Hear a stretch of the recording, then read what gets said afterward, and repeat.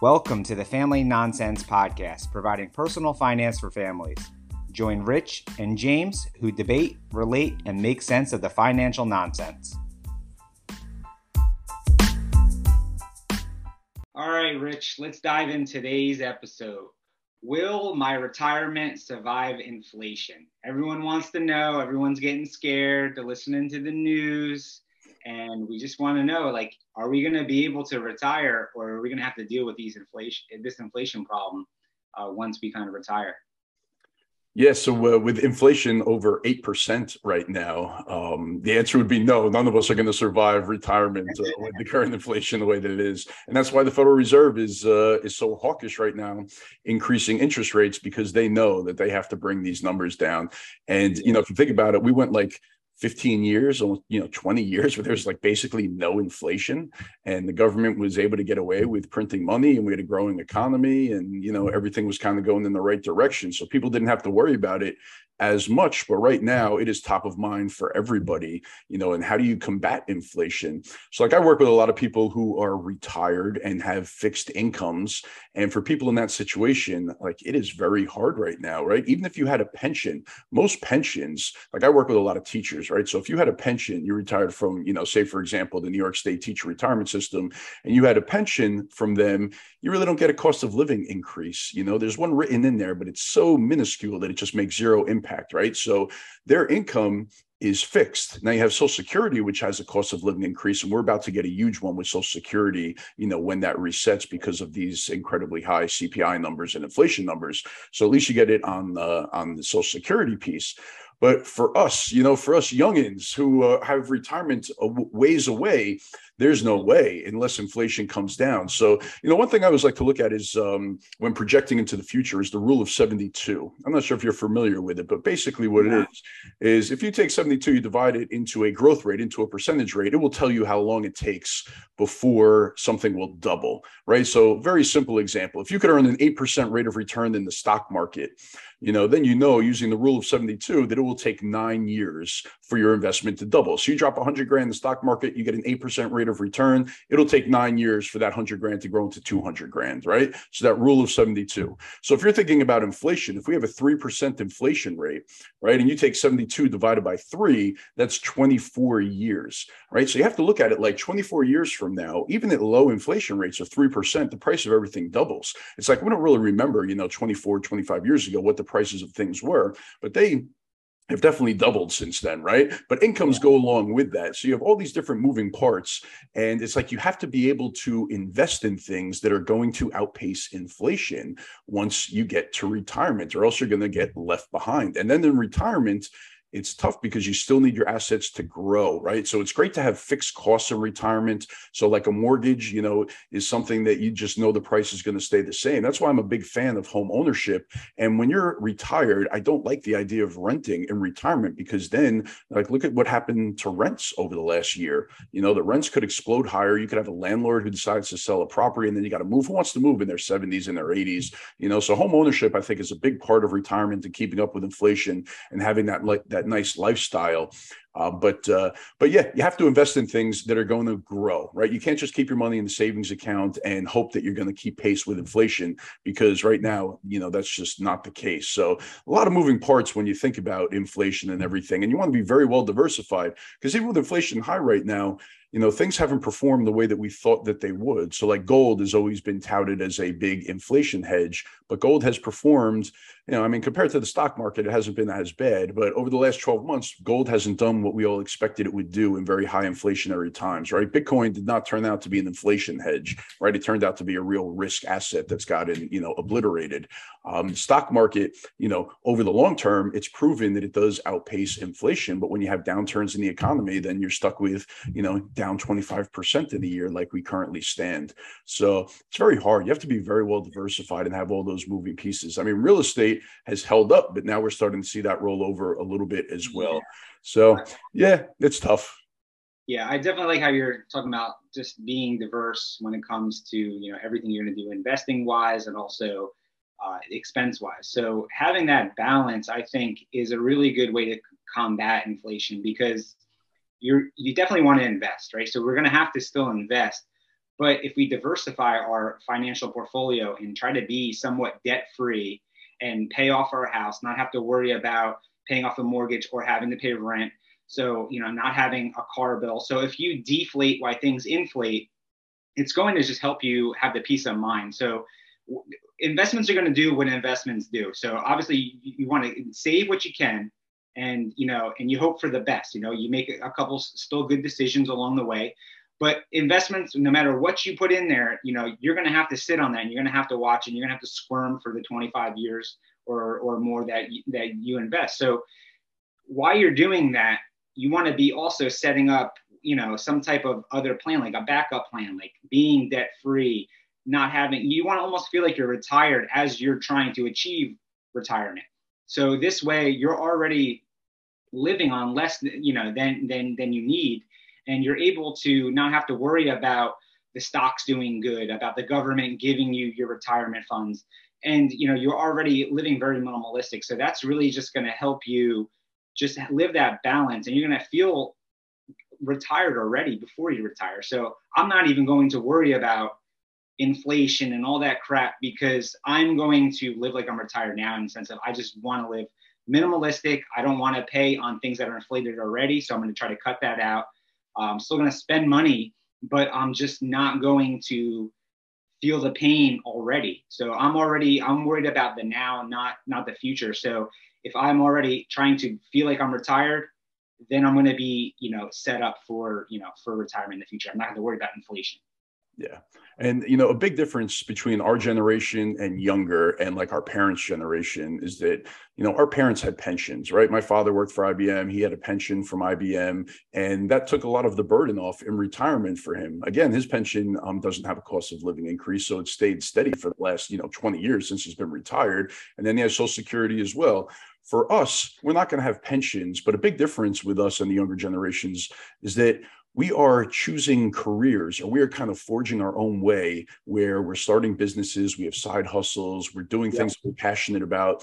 And I see myself working until I die. It's like, I don't really see myself wanting to retire at age 65 or age 70. Like, I don't want to be grinding, and worrying about money on a month-to-month basis. But at the same point, I want to keep busy, and I should be able to still earn some kind of income doing things that I really enjoy doing and love. Even if it's not a tremendous amount of income, any income in that stage of life is going to carry a lot of weight at that point. So if you take that into consideration, hopefully Social Security will still be there. And I'm a big fan of delaying Social Security as long as you can, because that payment has that cost of living increase. So the longer you could delay it and then have that compound, I think is a great way to go. And there are other benefits to Social Security as well. It's just, we're all very worried that Social Security, it just isn't going to be the same by the time we get there or our kids get there.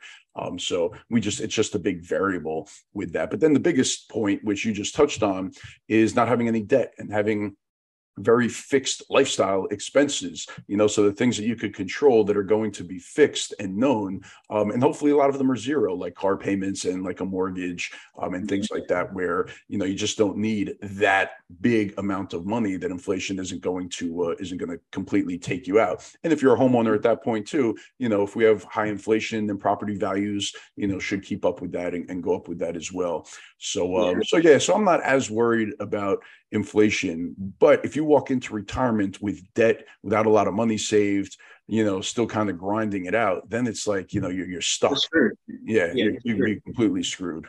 If you're going to live, when you turn 65, if you're going to live the same way that you're living when you're 35 with kids, and you're still going to be having that hustle and bustle, all these payments, keeping up with the Joneses, it's going to be a challenge to retire, even if you do have a good nest egg, because you're limited by your stupidity. So, you have to also just remember, you're going to slow it down a little bit, right? Eventually, you're going to reach your golden years. And you know what? You're also not going to live that long at the end of the day. I mean, the average person, I think about 50% of the people don't even make it past their 70s. So, if we're lucky enough to be the 50% that does make it past our 70s, and even if we do, we're not going to be going on vacation every week. We're not going to be living this fast lifestyle. We're going to slow it down a little bit. So we're going to have a deflated life.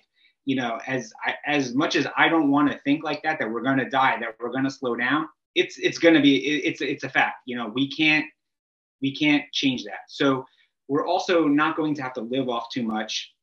So by having that balance, by doing what Rich is saying, is removing some of the debt, investing still, right, and kind of preparing for that, lowering your means, living off a good lifestyle, you're going to live a balanced life throughout that. So you're not going to have to worry about when you're 80 about running out of money, because you've already been set with that mindset, for decades. So keep that in mind as you live your life, is that, you're going to have different goals once you retire. So, and that's also going to change your spending habits. Yeah. And, when I run financial plans for people, it is eye-opening when we look at the 30-year horizon of what like the cost could be, 30 years down the road because of inflation. And typically when I'm running plans, I do use like a 3% inflation number. But it's just like if somebody's spending, which I find most people are, $10,000 or more per month to live, because life is expensive when we're in our 30s and in our 40s and everything. Yeah. If you inflate that out over 30 years, right, with nothing changing, it's like, oh my God, it's like my $10,000 a month expenses for the same amount of goods and services that you're getting just because of inflation, that could be $22,000 a month. And then, retirement looks impossible, but it just doesn't work out that way, because your lifestyle, when you have a big house, 3 kids and expenses, everything pulling at you every which way, once you go into retirement, all of that is hopefully relieved from you, and you could live on much less, and then you have these stable forms of income. I always talk about when you retire, you have the go-go years right after retirement, where you want to be on the go, traveling the world, having fun, and enjoying life. And then you have the slow-go years a little bit after that, where you start to slow down a little bit. And then you hit the no-go years. Once you get into your 80s and stuff, you're not really going anywhere. You're not really doing too much. But, with science, with everything going on, I mean, maybe me and you, maybe we will live to be 120, 130. Who knows? Who knows what will happen, right? But I'm not planning on it, Yeah. I mean, I hope that we do, and but we also want to make sure that we get everything in before it's not up to us, right? So we're more control now, so we want to have that balance, and we don't want to, at the same time, we don't want to put ourselves in a bad position when we do retire, right? So we want to have and revolve our spending habits, while we're this age, while we're younger, while we're in our 30s or 20s, while we have kids. And, we also want to teach our kids this as well, throughout the process. So switching topics a little bit, a lot of people, they're scared to invest, number one, because everything seems to be deflating at the moment. And when you invest, it seems to just like you're on a treadmill, you're going nowhere because of inflation. So people don't know what to do. They're waiting for the perfect time. Then they're, trying to invest in something very risky to just become rich overnight. How should people just invest with inflation in mind and just a kind of peace of mind type of retirement? Yeah, so it's funny, over on my YouTube channel. So I have a YouTube channel, School of Personal Finance, and I just uploaded a video this morning, and the title of it was, stocks hit a new low, what to do now, right? And with us being down 25% for the year, people start to panic. They get freaked out. I was just talking about how, the third quarter just ended. You're going to get those quarterly statements and you're going to be like, oh no, like what is going on right now? Get me out of this crap. But that's the exact wrong thing to do. So in this kind of environment, it's almost like you have to take a step back and you have to just stick to the plan. So if you're young and you're saving for retirement, it just doesn't matter what's going on now. If anything, it presents an opportunity. So when the market's down 25% off of a high, it's a great time to be juicing up those 401k contributions, right? Continue to dollar cost average every 2 weeks, throw money into the market, set it and forget it, and not worry about it, right? That's the way that you get rich, is over a long time of consistently investing, slow and steady, and not taking, huge risks, huge gambles, and pushing all your chips in things that could fall apart over the next few months. So we have to understand that economies go through cycles, things go up and down. And we had like a 10-year bull run in the stock market where now things look really crappy. And we could be in for a long road of this happening. As long as the Fed is tightening, asset levels are going to come down across the board, and it's going to continue. I don't see a quick rebound to all-time highs in the stock market, but you have to look at it like an opportunity. If we stay down here for the next few years, say that gives you 3 years of maxing out your 401k at these lower levels. And eventually we'll have another cycle. The US economy will grow. Everything will be okay. We're not going to fall apart.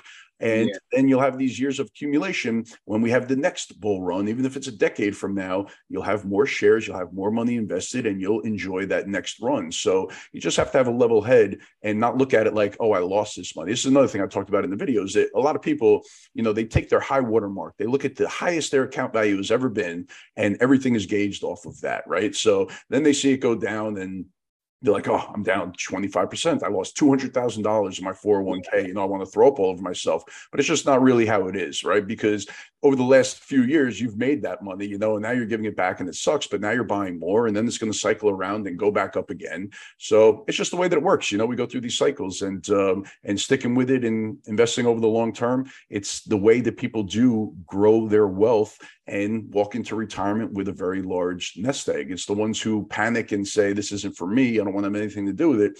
Those are the ones that find themselves, in that situation, that they are walking into retirement and they just don't have the assets that are needed in order to enjoy themselves. Yeah, it's really hard at this age to kind of worry about the future when the now is a mess, right? This is like my first big year of investing. So I've always been focused on debt or just being stupid with money. So I'm kind of through that season of my life. So now I'm trying to educate myself, and I'm investing, quite a bit. I'd say almost 50% of my income, trying to make up. And I'm getting beat up, through the stocks. I'm hearing, just with the politics are a mess. It looks very grim. There's competition I've never seen before in the stock market with NFTs, with crypto. So there's things that are taking future shareholders' attention, right? Of people that might not even care about stocks.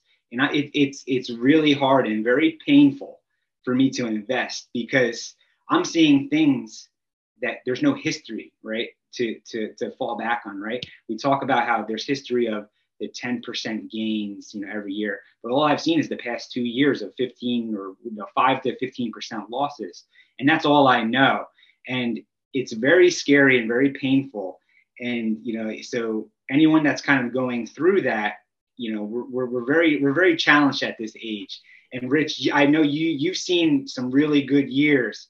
So talk us off the ledge here, because like I haven't gotten any love from these investments. Like, this sucks. Yeah. Like I'm like losing opportunities to go on vacation. I'm losing opportunities to upgrade my house, and I'm seeing it go down the tube. I just put $4,000 into my kids, just investments for future. And I lost for each of them. I lost about like $500 in like 2 weeks. Yeah. And like, I want to cry. Like, I feel like I screwed up my kids' future, because I only got a certain amount of army of dollar bills that can go for these kids, because I got to worry about me too. And I've just like, I feel like I screwed up. I mean, can you take me off the ledge here and help me out? Yeah. So, I mean, even if we just start with like portfolio constructions, like NFTs and Bitcoin and that stuff, I really do believe that you have to keep that to a minimum of your portfolio, because that is very high risk and we just don't know where it's going to go. Yeah. So 5% of your overall is the most that I would allocate towards that. Yeah. And then once we get past that and we have like an asset allocation that you're comfortable with, then we start talking about time horizon, right? So any money that you need in the next 3 years, you should have in savings accounts, cash equivalents. Even now, like treasury bills are paid, like a 2-year treasury bill is paying over 4% right now, which is pretty crazy. We haven't seen that in a very long time. Capital One 360 savings account is paying 2.15 right now. So you could get decent rates of return on your short-term cash, right? The money that you need in the next few years.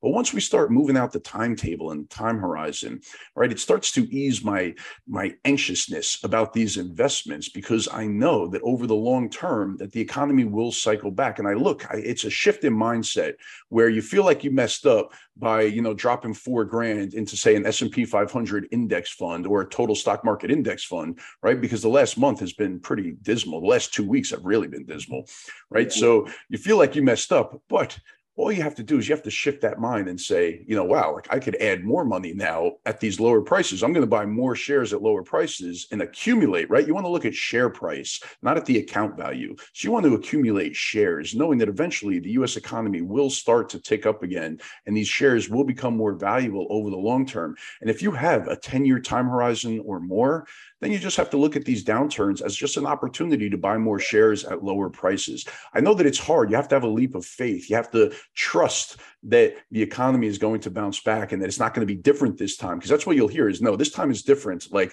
the world is going to blow up and we're all going to be obliterated.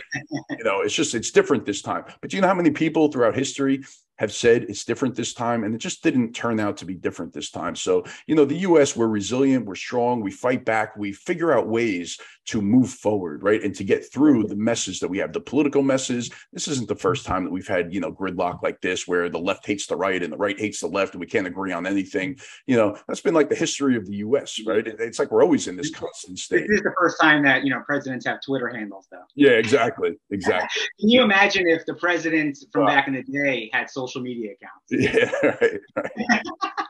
It would be crazy. But so you can't look at it like I messed up, because you're looking at a very short-term time period, right? Like if you invested $100,000 in Bitcoin in November, and now your $100,000 is worth $20,000, that would be very painful right now, right? It would be, you'd be licking your chops and saying, I really messed up and I don't know if it's going to come back, right? But with the stock market, it's a little bit different. You don't see 80% price declines in the stock market. You just keep adding, you keep dollar cost averaging, and, you have faith that it's going to turn out in the future, that it's going to turn out all right. So when you invest in large, broad index funds, you're not making big gambles on any one individual stock, right? You're buying a basket of 500 stocks, or, the total stock market index is almost 5,000 stocks that you buy when you just buy that one. Rich, is that like these stocks that you're talking about, they are like really good companies that you're investing in. I mean, these companies are not doing bad.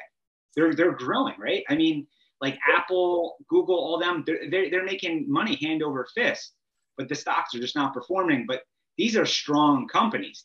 That's when I would really be scared. Yeah, I mean, and these, Apple losing money, and companies like that. The problem is, they ain't losing money over there. No, they're not losing money, but they're not growing at the same pace that they were. And the valuations, you can make the argument, have been very high for companies like Google and Apple and Amazon.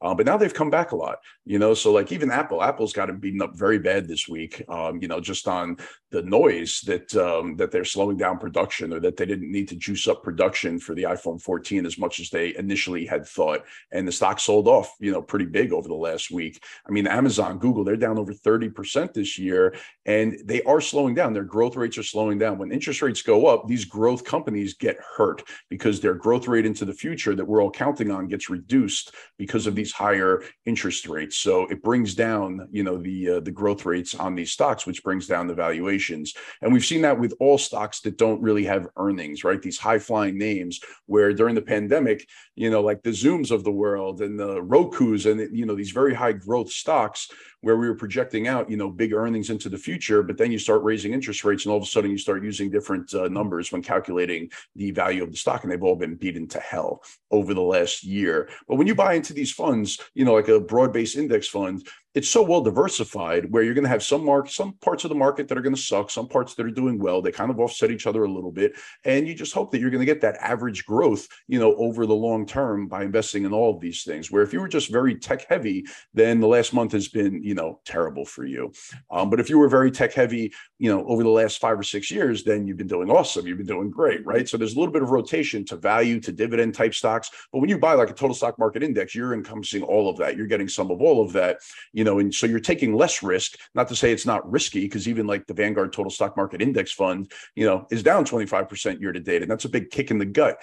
But But that's just the way that it works. It's like we've seen this before. We'll see it again. We cycle through this. And as you get into retirement, you got to keep those time horizons the same, right? Any money you need in the next 3 years should be in cash, even in retirement, right? And then you have your midterm bucket, right? Where any money you need from years 4 to years 7 are invested a little bit less risky because it doesn't have as long of a time horizon. And then any money that you have, for 10 plus years, you continue investing in the stock market for growth. So you kind of have it out in buckets. And I kind of look at my whole life that way, like even right now, my 1 to 3 year bucket is in cash and cash equivalents. I'm not worried about that. I'm not worried about having to sell things down at these 25% less valuations to create, to continue my lifestyle, right? I have those 3 years safe and secure. And then after that, everything is invested for more growth. So time horizon plays a big part, but you can't beat yourself up over having losses because that's going to happen. It's just a part of the game, and it's a part of investing. It's the risk that you take to get that higher return, to get that reward of being able to average 8% over a 10-year period. But yeah, it sucks when you're going through it, and you start questioning your sanity. And when you lose enough, that's when you say, I'm done, throw in the towel, get me out of this thing. I'm done. And that's usually the exact wrong time to do it, right when things are about to kind of turn and start going up again. So it's hard, psychology, it messes with you, and it plays such a big part of it. And you shouldn't be investing money that you need, that you're not willing to hold for a while and have, take some risk on. If you're losing sleep over your investments right now, then that means that you're probably invested a little bit too heavily and you don't have your emergency fund and your short-term stuff in the place where it needs to be. Yeah.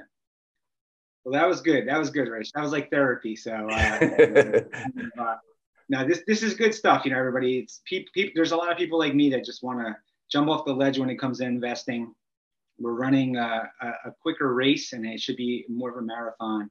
And it's good to kind of hear from you to kind of just slow it down a little bit and kind of, enjoy